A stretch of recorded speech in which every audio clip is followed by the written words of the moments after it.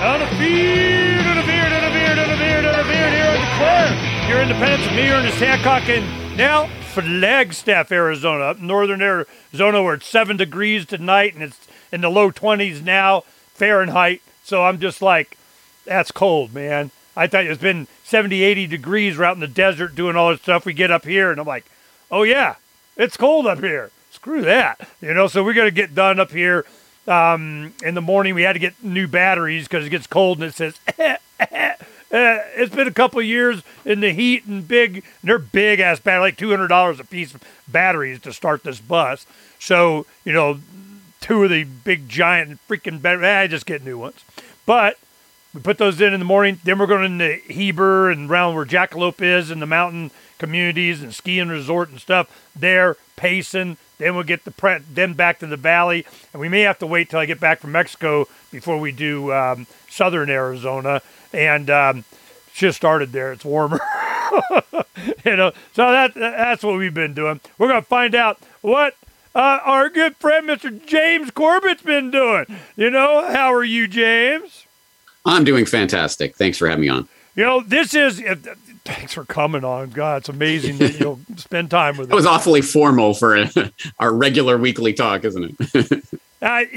Well, the reason I wear this jacket is I'm cold. I'm just like I do feel a little intimidated by the fact that you're wearing a fancy sports coat now. I used to wear a tie and shirt all the time and everything, and on the bus I go, I think I'll decline because it's hot.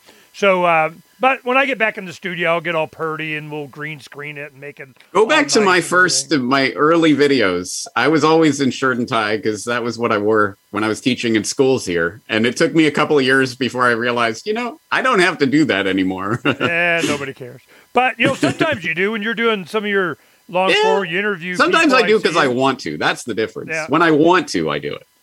Well, I want to wear a jacket because it's freaking cold, so get over it. Exactly. Fair enough. And when I wear a hat inside, James gives me crap, but that's usually when I have a bad hair day. Okay, so this is what's going on today. I want to make sure that we cover some of the news. And one of the things, and I haven't watched it yet, that you had Bumper Hornberger on, so, Bumper and I are good friends. I enjoy him. I just did a show yesterday with Michael Heiss, which is head of the Mises Libertarian Party Mises Caucus. This was when the party went after, said bad things about Ron Paul and we got to go woke and we won't go broke or something. I mean, whatever the hell they were doing. So they pissed off all the wrong people. Bumper Hornberger, Lou Rockwell, Jeff Dice, which was chief of staff for Ron Paul, Tom Woods, Stephen Kinsella, Bob Murphy, me. Scott Horton. Then all these guys got together and they're like, oh, we're going to take over the Libertarian Party. Well, they've been doing it. And they're like, all right, here it comes. So I'm thinking, politics, it's like Godfather 3, man. Did they pull you back in? I just, I go, you guys better give me what for. So let's talk about that real quick. Politics in 22 and 24. When you get some Ron Paul revolutionaries, the younger crowd, they're now in their 30s, and I remember when we were that age, and they're just, they're going to get some, go in and take over the Libertarian Party, which they've done a really good job taking over a lot of the states. They have probably got over 40, 50, 60% of the delegates already, and they hadn't even got started yet.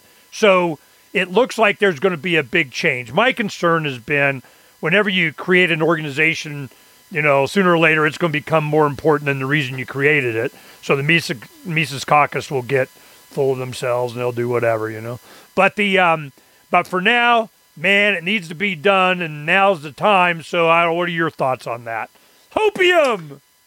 Yeah, it's politics. Who cares? I hope you do listen to the Bumper Hornberger conversation. I was asking him before we started recording, do you prefer Jacob or Jake? He's like, oh, whatever. And I said, how about Bumper? And he's like, oh, that's a blast from the past. Like, I talked to Ernie. I know the secrets. Well, I still don't know why he's called Bumper. He told me why. I don't care. I just wind up calling him Bumper all the time because that's just what I knew him by. So but when he's run for president and stuff, do Jacob, and I catch myself. Well, when you listen to our conversation, well, give me the gist of it. Why am I listening to it? Well, it's based on an article he wrote recently called Crisis-Filled Lives. And it's just a short little piece about how all these crises, there's so many crises that we're living through right now, opioid crisis and health crisis and welfare crisis, inflation crisis. And he says the common denominator root of all of this is government. It's the big bloated federal government that's causing all these problems. Okay, fair enough. Yeah. And I had him on because this is right in line with something that I'm thinking about and we'll probably be doing a podcast episode on the next week or two, which is I don't think I know that, of course, Crisis and Leviathan, Robert Higgs, right? Like this is a well-known thing. Of course, government always relies on and uses crises in order to expand its power. But I think that process has been ratcheted up to 11 in the 21st century. From 9/11 on, it has been nonstop government by crisis. And I think that's an important change that is happening right now. It's a change in the governance paradigm that I think is working its way into people's psychology. Our psyche is now in this state of constant crisis and trauma. And what is the only solution that's ever provided to us is, don't worry, the government. What can the government do about this problem? And that is now actually the form of government that we've been steeped in. So I wanted to talk to Jacob about that, get more of his thoughts on that in preparation for my own podcast. And when you listen to it, I think you'll see I'm several steps further towards anarchy than I think Mr. Hornberger is, or at least that he's willing to state in the conversation. You know, Jacob, he was one of the speakers at, I think he might have been the keynote speaker at our first Freedom Summit. And then we had another Freedom Summit about 4 or 5 years later where he defended open borders. You know, he's an open border guy. And he speaks Spanish, Laredo, Texas he's from. He's an attorney. You know, he practiced, you know, the Hispanic community and so on. And, of course, he sees it, you know, as, you know, you don't need a national list of, you know, papers, please, and that's where he was coming from, you know, where this goes, you know. And in the first summit, he was very constitutional. They're always about Constitution, got to have the Constitution, because a lot of times that's where a lot of his support comes from. His support comes from, you know, people who got, you know, Future of Freedom Foundation and Constitution and that kind of stuff. And what I get from, you know, that age bracket, he's a little bit older, you know, than, you know, I am, and I was one of the younger guys. But, of course, he's like Dick Clark. He looks young when he's 80. I mean, you know, that kind of thing. But his main thing is there's got to be a government. There's going to be a government. What kind of government are we going to have? But it's always on the basis that there will be one.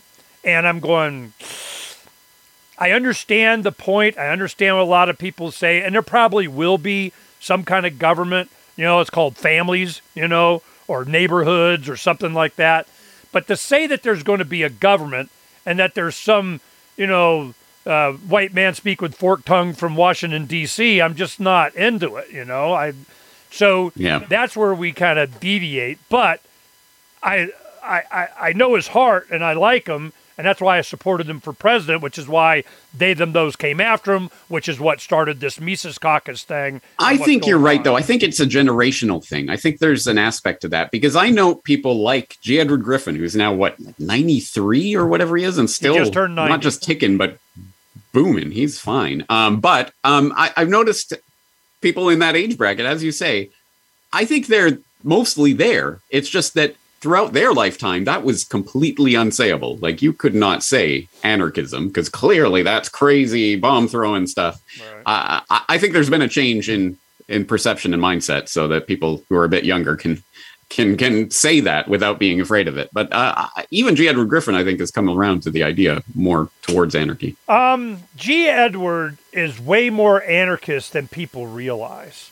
You know, if you spend any amount of time with him or talk to him, he's anarchist, you know, and for principled reasons too. I mean, he understands, you know, this is not, you know, the country. What he talks, when you get him in a corner, he'll say the United States government or any government is a protectorate of your rights. He calls them protectorates, you know, so he goes back to that is, you know, Freedom Force International and stuff. That's all about protectorate. And So I'm thinking this is really becoming more and more common, and people like you that have been, not jumping in because you're Canadian in Japan. What the hell you care, And so I think a lot of us talking about this has made it easier to talk about them not being any government, or at least starting from that as a baseline, and that's starting to come. Now, this Mises Caucus, or the Libertarian Party Mises Caucus, this Mises thing, I wanted them on because we had talked before about this, and at different events, people are talking about, come on, Ernie, come on back. The water is going to be fine, it's kind of, and I'm like, I want to give you the best chance ever of attaining and trying and doing it and see how long it'll last. But I have no delusion to think there's going to be any kind of a political solution. And if you're successful, here come the unlimited resources of they, them, those, which has happened before, even in the LP.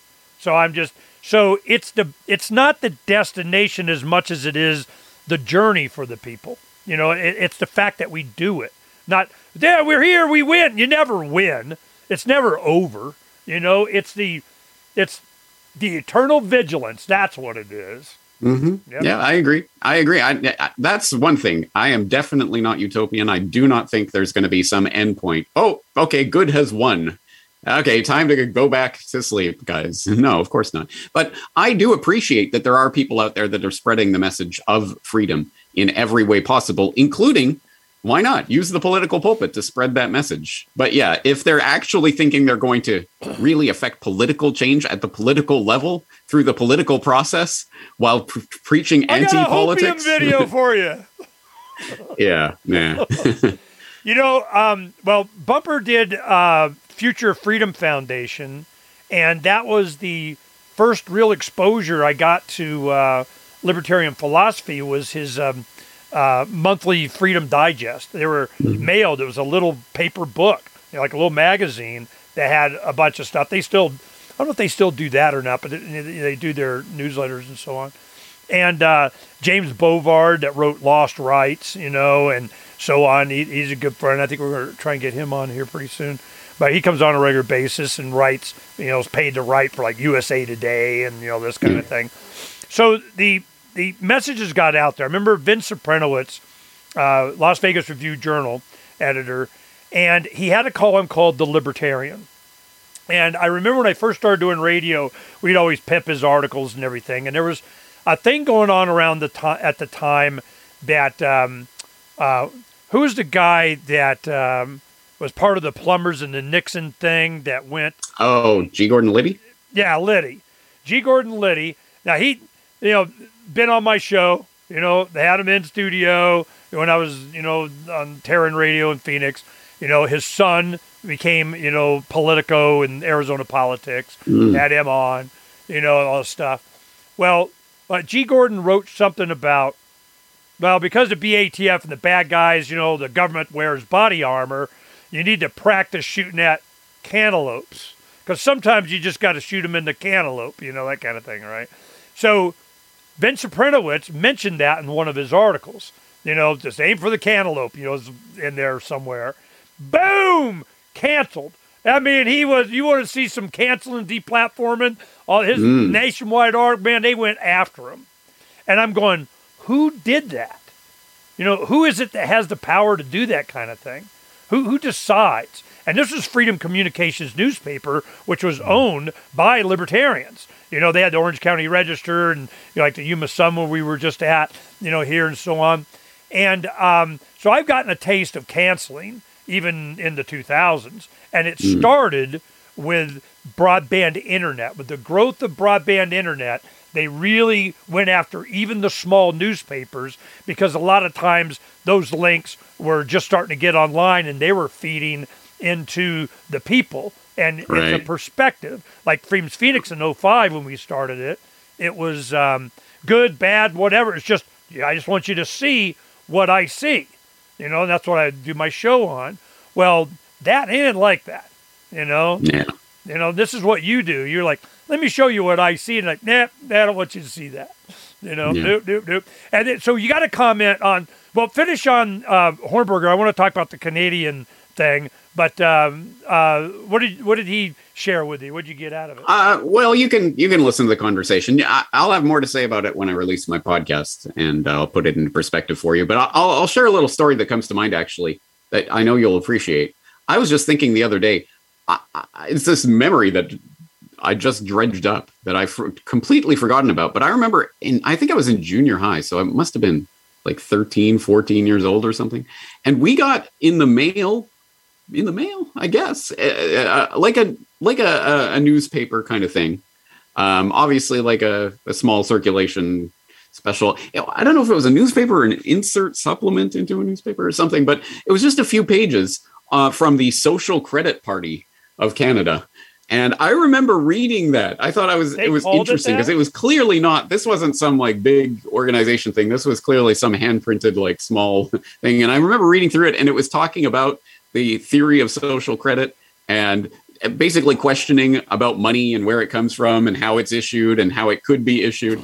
And at my young age, I was like, this is interesting. I've never really heard about this before. And I just tucked that away into my memory. But that, I'm sure, was one of the seeds that was there that was waiting to be watered by something like the Money Masters or something later on, where I started to go, oh, right. Oh, the money system. Oh, I get it now. Okay. So you never know how these little newspapers that get circulated are going to affect someone, sometimes years down the road. It has been, well, Donna and I, all the small towns that we go to, we take, the big piles, bundles we have gabillions of, and we're usually about 300 to 500 a town. And you find like a upper middle class neighborhood you want to saturate, and then you put them in front of the restaurants and some of the service stations kind of thing, little stacks, and you seed it. We've done this many times before. It's not so much how many you get in one place. It's that you get a substantial amount in a neighborhood all over the place, because it's a God thing, man. They find themselves to the right people, even the ones that are, oh, well, you'll like this. I don't like this. Right? Hey, did you see this? And all of a sudden already the contact and communications are starting. Yeah. And so it's a widespread thing. One of the reasons is for legislators, because the legislators got their first copies right off the bat. We got them in the mail rooms.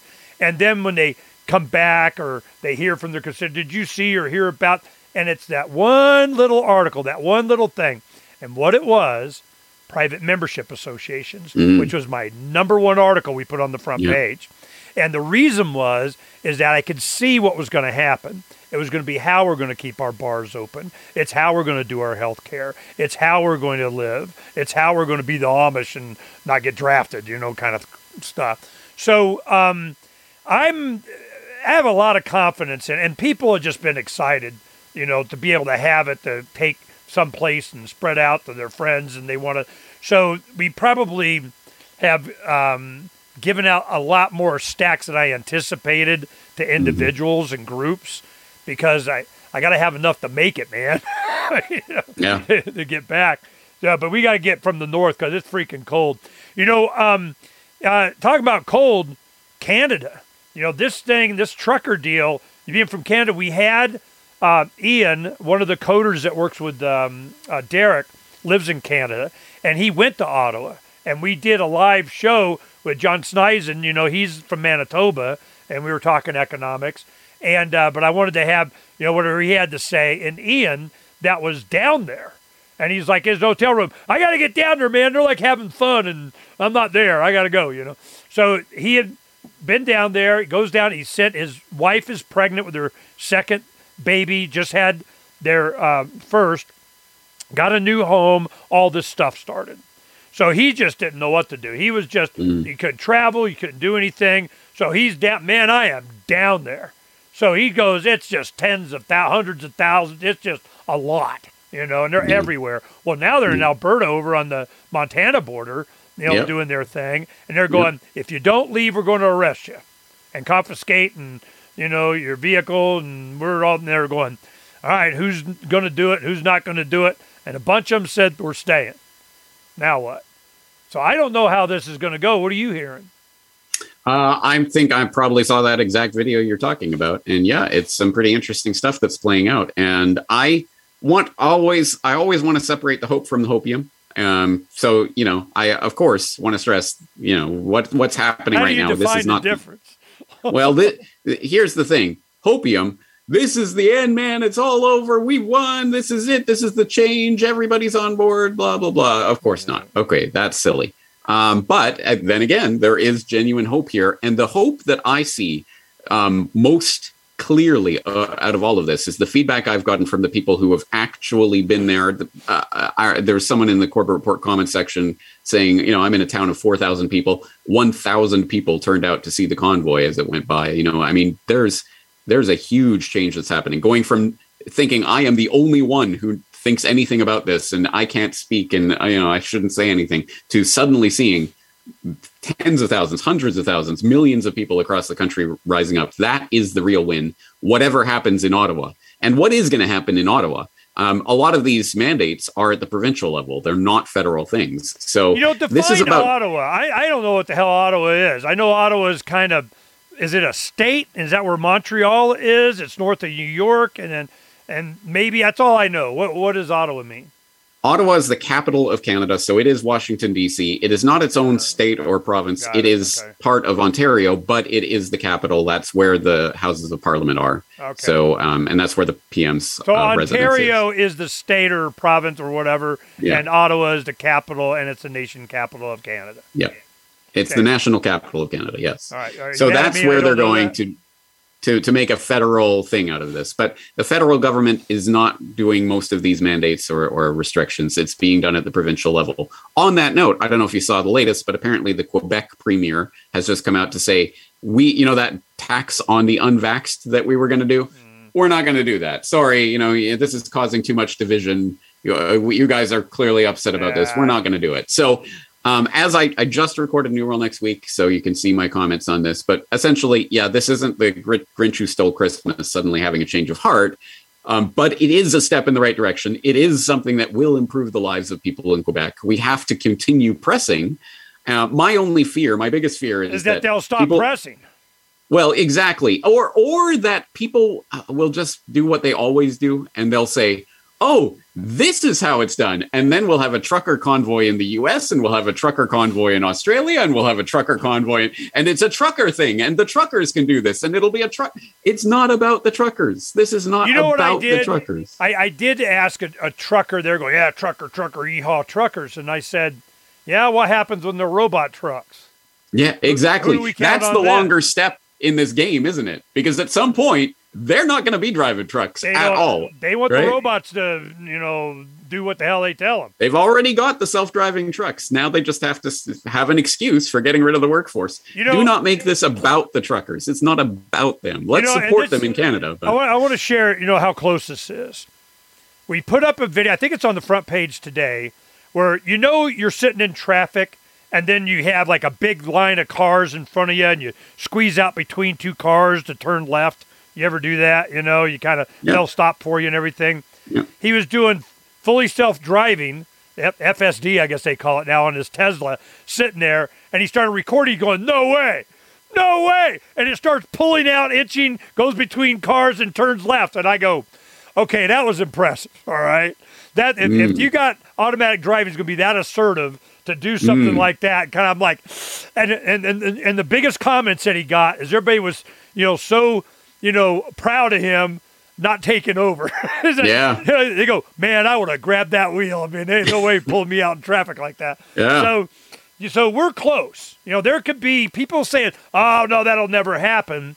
But what they don't realize is that Tesla has created what they call the Dojo chip. And I've been studying that. The Dojo chip is their own chip that they have sped up every aspect, every bottleneck.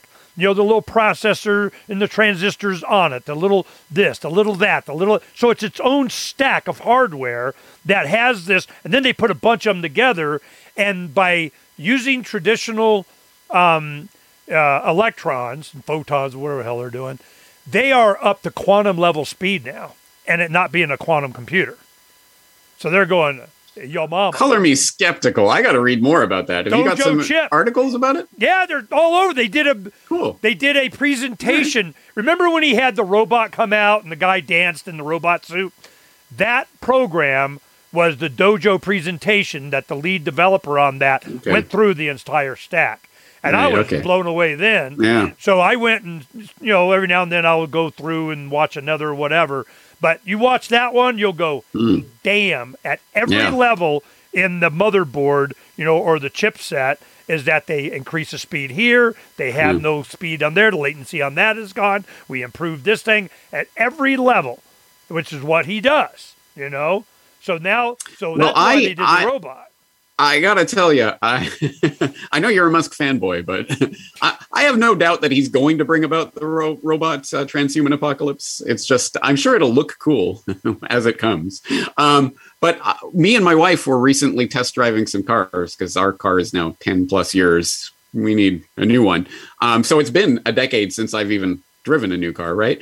And so I'm test driving like Toyotas and stuff, and my God, they have all the, lane control, and don't worry, you don't have to touch the brakes, and it'll adjust the speed. Cruise and I'm like, no, I want to control my car. I drive the car. Oh, and all the new cars now have kill switches. Yeah. Yay. Yeah, 2026, right? It's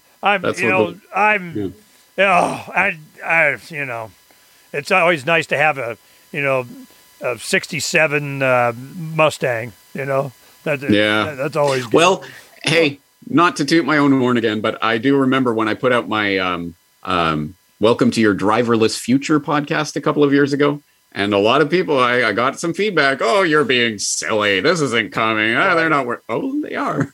Dude, tell me that in 10 years. Tell me that you don't think it's coming. Yeah, no, when they did this, Tesla started inching its way through traffic stopped in front of you to get to turn left. I'm going, I would have never thought that would be on the list. I was like, hell no. I'm not feeling good about that one, I'd rather it sit there while I read my newspaper, or something. Yep.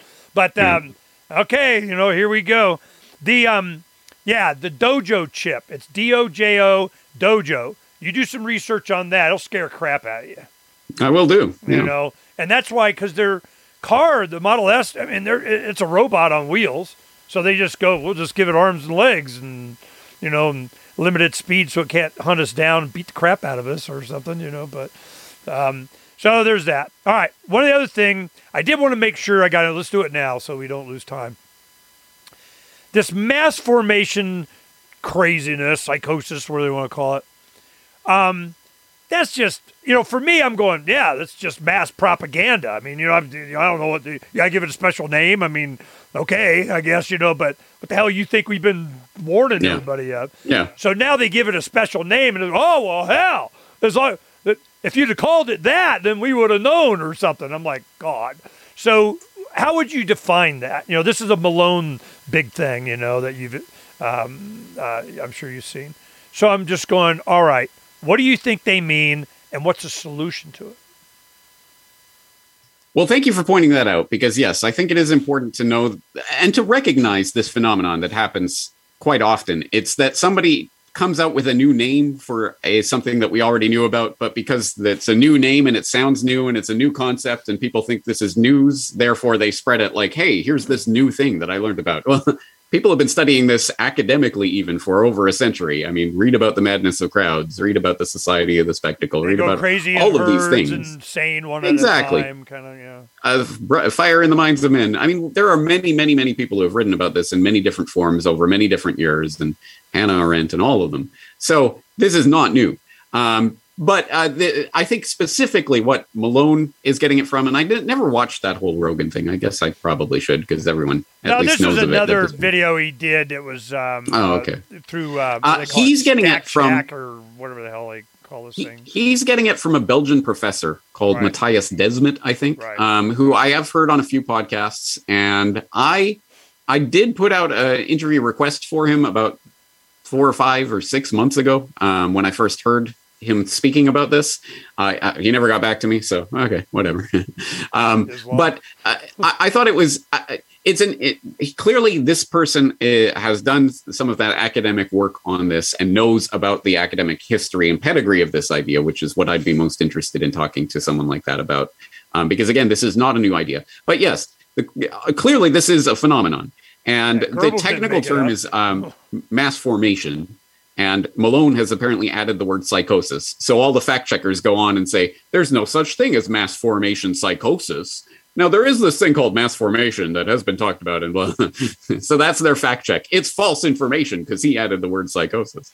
But clearly there is a phenomenon where at certain points, at certain inflection points, ideas that are spreading start to take hold of masses of people in ways that make them into essentially the mob mentality. And that is a specific way that people function in large groups that, again, has been academically, even scientifically studied for a very long time. It's clearly happening today. And I think, honestly, even the way that this idea of mass formation psychosis has spread in both the mainstream and independent media is itself a reflection of this process and how certain ideas will grab on to people, and then that will become this sort of totem that people are responding to in mass ways without even thinking about the implications of it, so that you demonstrate the fact that there is clearly some sort of mass formation happening when everyone comes out and says, we have to ban this person from the platform for daring to speak about mass formation. It's the NPC meme being literalized. Define the word mass, of course, group, everybody, formation. What the hell does that mean?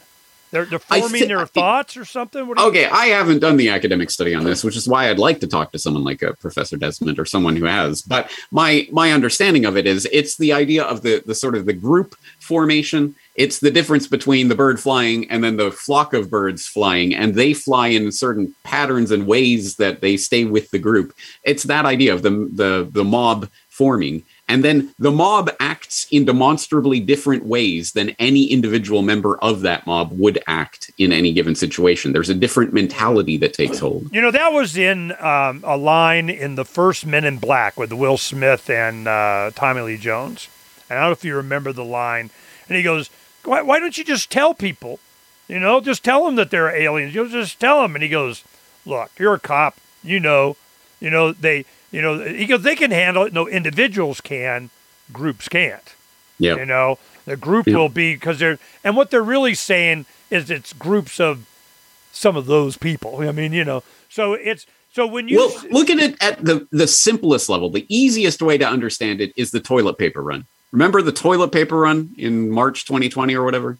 Remember everyone has to get toilet paper and everyone's buying it and it's gone. Full. Yeah. And why does that happen? I mean, to a certain extent, there are certain individuals making choices, but then you start to see there's this phenomenon happening. So you have to make a choice based on the group phenomenon that's happening. And pretty soon people are making that choice without even knowing why they're making that choice. Because they like toilet paper. Yeah. I'm looking at the solution to this. If you have this mass formation, what's the solution? Well, usually it's always a barefoot guy in a robe. I mean, it's Jesus, Gandhi, Buddha, something. I mean, there's always some barefoot guy in a robe that comes out and follow me, and and they one at a time they start to, because they're so downtrodden, they're so unhappy, they're so fearful all the time. It's just it erodes on their spirit, and then all of a sudden they're free. And they just, all of a sudden, Trump comes, and it's like, it wasn't so much Trump as just everybody put their Christmas tree lights back up, and they go, woo-hoo! And then, 4th of July, and you can't do 4th of July, and then you got fireworks going freaking everywhere. If you were a plane, man, you definitely didn't want to go under a few thousand feet, because, man, you would have been like you're going over Dresden or something. So this has been obvious for people like you and I that have been doing this kind of thing for a long time.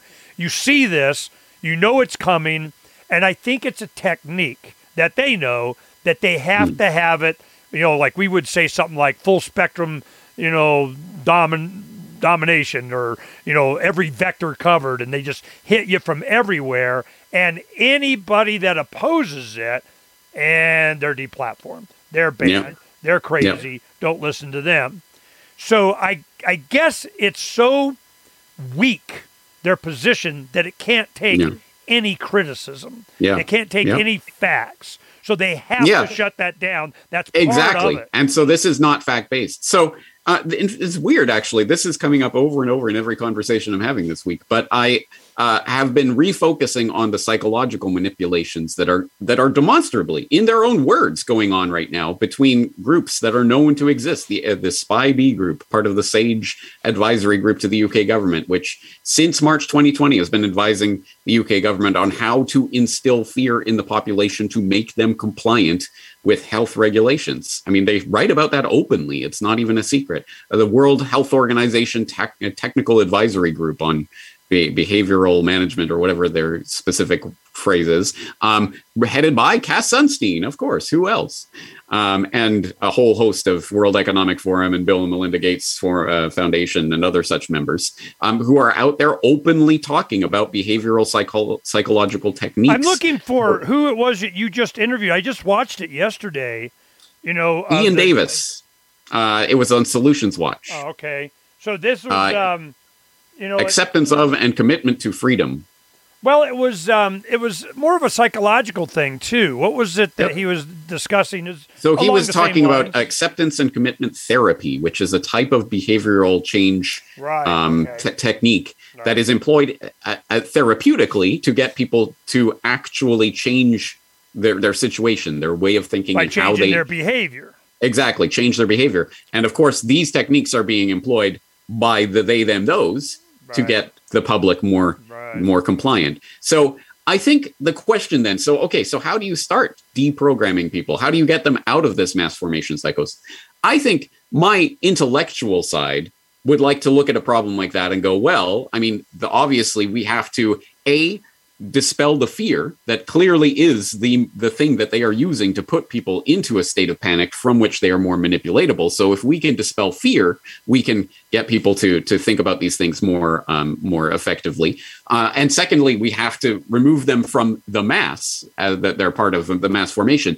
The more we can make it about people's individual experiences and get them to act and think as individuals and separate them from the mass, the more that they'll be able to be reasonable. But that's my intellectual side. And I think there's something to that, but that isn't the whole answer. The real answer, I think, at a more fundamental base, people are not going to be reasoned out of something that they were not reasoned into. This is clearly on a much more, as you say, it's the man in robe with the sandals. It's all about the feels, man. It's all about the feels. Exactly. And it really is, to a large extent, more so than someone who's very intellectual like myself would like to admit. No, this is going to be some sort of, guru who comes along with some sort of spiritual blah, whatever. No, and it's what may you've be been total saying. woo-woo. No. But as long as it sounds good, and as long as it's a narrative that people can go along, they'll go along with it. No, and I think that's going to be the real answer here. For a long time, you got to have a better narrative. It's got to be a narrative. What's your story? Give us the background story of what's your story, which is what we've been building up a lot of, that's a whole other thing. But the narrative of freedom is, them old, that's why they got to take away our mythology. They got to, I give you an example. This is a lot of the stuff that, Dr. Frank, and I talk about, on pop culture and, them coming in and our history and our heroes and that kind of thing. DC Comics, had everybody's gay. I mean, Batman and Robin's got to be gay, right? You do Star Trek. They had to send them, the Star Trek Discovery, they pissed off the fans so much, they had to send them 900 years into the future, okay? You can go be whatever 900 years in the future. So now they got Captain Pike. They're doing another kind of the Enterprise reboot, which was like 11 years before Kirk, which is Captain Pike, that will do the old Gene Roddenberry optimism episodic, where, America kind of thing, right? With, oh my God, a strong white male gets to be captain this time. I mean, when the hell would that ever happen anymore? So they sent Discovery into the future. Then they did Picard, and I really liked it. It was pretty good. It's all right. Yeah, it's good. The last episode, hot Jerry Ryan, 7 of 9, kind of give the implication she's gay now, and I'm like, really? I mean, come on, So anyway, we'll see how. For some reason, this reminds me of that Team America. Remember that puppet movie from the South Park guys? Everyone has AIDS. There's so many of these. Well, what happened is, as we're going through the culture thing, DC Comics, you can see. I'm wondering. What, they don't have imagination? Every superhero movie, every big blockbuster has to be some comic strip from the 30s, 40s, 50s. I go, that they don't have any freaking smoke a doobie or something, man. Come up with something. I mean, what the hell? This is an industry economic thing, because I know it's cliche at this point to point it out, but yes, every single major franchise of the last couple of decades has just been an endless sequence of reboots or sequels. And there's very, very few original ideas being forwarded these days. It's not because something fundamental has changed in human nature and people can't come up with ideas. It's because the way the movie industry specifically has been structured over the past couple of decades around these tentpole, summer blockbusters. I'm going to make another claim. This is what I'm building up to. I am of the opinion that just like there was, Hercules and Zeus and Apollo and whatever, all the, Artemis, all these gods and so on, that they needed to kill them first. Okay, so our mythology, truth, justice, and the American way was Superman. They took the American way out in A Brighter Tomorrow or Build Back Better or whatever the hell it was, right? So they're doing that. The DC writers and comics and illustrators and so on, they we got Robin being gay, all right? And I think Catwoman too. Then we have Superman was stripped of his powers somehow. They kryptonited his cell or whatever, put him in jail, and butt raped him every day for 8 months. Superman. And Batman has to go save him or some crap, right? So this I'm going, what the hell are they doing? It's intentional. They have to get rid of the strong, 100%, yes, strong white males. I mean, all these guys, hell no, they can't have that. And then they got to rape Superman. Right. And for anyone who doesn't understand, this is one of the oldest parts of human culture itself, is the stories that we tell about heroes, that we tell to young men and women growing up. These are heroes. These are role models. These are people that you strive to be like. And these are the great things that they can accomplish. That's how we forward human society and have for thousands of years. It's part of the coming of age rites that we step through this portal into the adulthood by going through certain things. They are stripping all of that away from the culture. And yes, 100%, that is a conscious decision that's being made as part of the behavioral change techniques that they know. They know how to do this and how to start deracinating a culture, as it were, in order that it become this malleable. Well, now it's Build Back Better. Now it's G.I. Joe. No. And now it's the whatever they call it, Team UN or whatever it is. They give you the false after they've swapped out what was the authentic, sort of genuine thing that was there. I remember the guy's name now. It was Michael New, and I think that might have been his father, but he was a guy during the Clinton administration that was homeschooled, joined the army, goes to Kosovo. They say, take off your American flag insignia, put on your UN thing, and do what this French general says. And he goes, no, I'm not doing it. Oh, you have to, and your commander-in-chief said, he goes, no, I'm good. But we're going to, he goes, you do whatever you're going to do, but I ain't doing it. This was a thing for a long time, for a year or two. And it was the point that he joined the United States America Army, not NATO, wasn't going to take orders from some French general, and you can't make me try. So finally they, discharged him. I don't know whether he got an honorable discharge or not, but they, they wanted to make an example of this guy.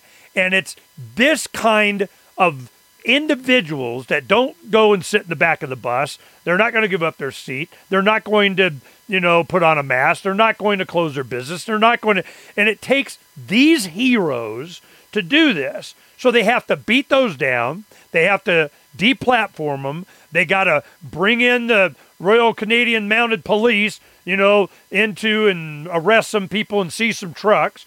But this is what the problem is. I got to show this. This is good. The tow truck companies won't do it. Yeah, right. I saw that. Yeah. They go, nah, not going to do it, So I'm just... They have COVID, like Justin. Right. We're on break, So there is so much going on, and I wanted to, go over some of the headlines because there's just so much stuff. The Pentagon, one of these, where is it? The Pentagon fails its fourth consecutive audit. And so what? What happens? Yeah, nothing. And everyone knows that. People can go back to what Catherine Austin Fitts has been writing about for a couple of decades now about this whole thing. They've been required under law to have a successful audit for the past 2 decades. Never been able to do it. Yeah, Never once. What's going to happen? Nothing. No, Rumsfeld came out. He goes, hey, man, we're looking for $2 trillion. We lost it. It was here a minute ago. Well, that was the 2001 estimate. As I covered a couple of years ago, it's gone up to over 20 trillion just of what we can see. But we now know that there is more that we cannot see. So who knows? Rumsfeld said it. Yeah. When did he say it? September 10th, 2001 was one of the times. That wasn't the only time, to be fair. There was more? He said it they were talking about it in the confirmation hearings back in January of 2001 because it was known about from the 2000 balance of the books that wouldn't balance, etc. And he was cornered about it, I think, by a We Are Change affiliate back in 2007 or something, at which point the number was already 8.5 trillion. And he was talking about it and, it's not missing. It's just our records don't keep track of it very well or something. We got to have us a war. All right. So war with Russia. What do you think's going on there? I'm getting the impression, of course, they want to sell this idea, and what do I know? But Putin is like, look, man, they're trying to egg me into a war. But I'm not going to let them get away with a lot of the stuff that they're threatening and take over and do in NATO, and they pinky swore that they weren't going to blah, blah, and they are, and yada, yada, yada. So I think Putin's been playing it pretty smart. I don't know what else, if I was in his position, that I would do than what he's doing. But what is he up against? He's not up against Biden. Ernie. Earth to Ernie. You are not in Putin's position because you would never claim to rule over tens of millions of people by right of some vote that took place, right? No, Putin is a disgusting, horrible statist like all the rest. And he may be good at the game that he is playing, but it is a game. And I am not Team Putin. He came to power on the back of, remember the apartment bombing false flags that the FSB did back in 1999, that suddenly this Putin who came out of, who's Putin? Oh, he's the guy who's going to put Russia at war with Chechnya. Yay. No, Putin is a scum like all the rest of these politicians. And I'm going to equate him or measure him differently from whom? Who's the good leader? Who's your example? Well, hey, how about let's look at their COVID policies? And look at that. They're all the same. And Russia is doing it absolutely like every other country. Yeah. So no, do not put Putin on a pedestal. Does this mean we should go to war with Putin? Wait. Of course not. I put him on a pedestal. I mean, come on. Okay. To be fair, you did not say that. And I'm not. No, but I am addressing the people in the independent media who would and do put Putin on a pedestal and post, here's Putin singing with a boys' choir in a church. He's such a great leader. We need someone like that in the U.S. He's total Christian. Russian propaganda nonsense. Having said that, do we need war in order to rout? We should put Russia to straight by getting Putin out of there. Of course not. No, that is the stupid two-dimensional chess game they want us playing. Having said that, and I know this is a part that gets some of my listeners' brains into contortions that they can't get out of. Yes, there is a 3D chess game. Yes, people like Putin and other people are puppets who are allowed to have a certain amount of power to the extent that they do by the financiers who really are controlling the game.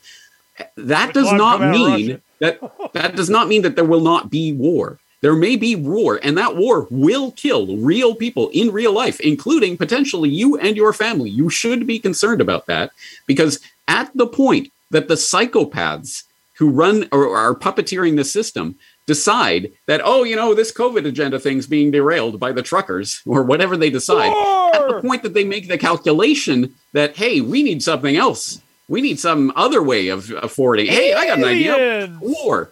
They will do so. Don't think for a moment that just because this is a controlled game that they won't use war to their advantage. Yeah, but I'm afraid that, the brinkmanship that has been done before, you bring it to the brink and who blinks first kind of thing.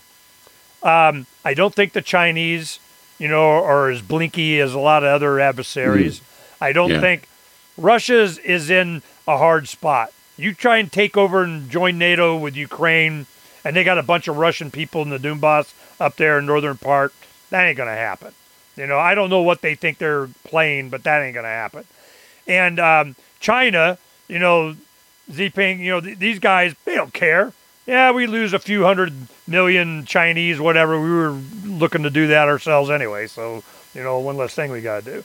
So these guys don't care. I don't think they're as concerned about war as we are, especially when we're halfway around the other freaking side of the planet from all this crap. It's just stupid. So but I remember in the Middle East when China first developed the Silkworm. And the Silkworm is like a low-flying, high-speed cruise missile above the waves kind of thing. Well, then the Phalanx came out that shot depleted uranium. Think they can take them out. And you send, I don't know, that thing runs out of ammo after a while. But now they got hypersonic missiles, and that's this story. Russian missile tech has made America's trillion-dollar Navy obsolete. And this is what I've been saying for freaking 20 years. I'm going, they're just sitting targets to another superpower. You got missiles and you're done. Hell, Iran's just got gunboats. We'll just take PT boats, come kick your ass. So I don't see this working out well. They're going to push it, and then there's going to be, and then of course Russia has 5 gazillion tanks. And so then they're going to send out a bunch of missiles. Launch missile dragons or whatever, and then you got the Apaches, and we need new helicopters now, and we got to get new this, and look what they did. We got to have new and space-based weapon of, plasma ion cannon of Star Wars, And that was the threat during the Reagan administration in the 80s, was for Star Wars capability. That was the big sell. Of course, it was a bunch of BS, but it bankrupted, Russia, put the final nail in that coffin. So now we don't have the credit line that we did before. We didn't have the money back then either. But we don't have the full faith and credit in America, for the money. So we get even a little bit of war, and we lose a bunch of aircraft carriers, or some of the submarines just disappear, or some of the bombers that has already happened. They drop off a bunch of stuff in Ukraine, and then the plane kind of meandered a little bit and it's gone. So what is your 1 to 10 you think that there will be hostilities that may escalate? In the coming decade, 9. In the coming year, 3. I'm not thinking this is going to, it absolutely could happen soon, but I'm not thinking this is short term. I'm thinking longer term. It is going to happen at some point. Why? And I got to get going, but I'll just leave you with a couple of specific cookie crumbs that I think are the most worrying, because as you'll remember, at the end of 2021, I said the story of 2022 is going to be the cyber false flag. I hope I'm wrong about it, but I see it coming. And here's the latest on that.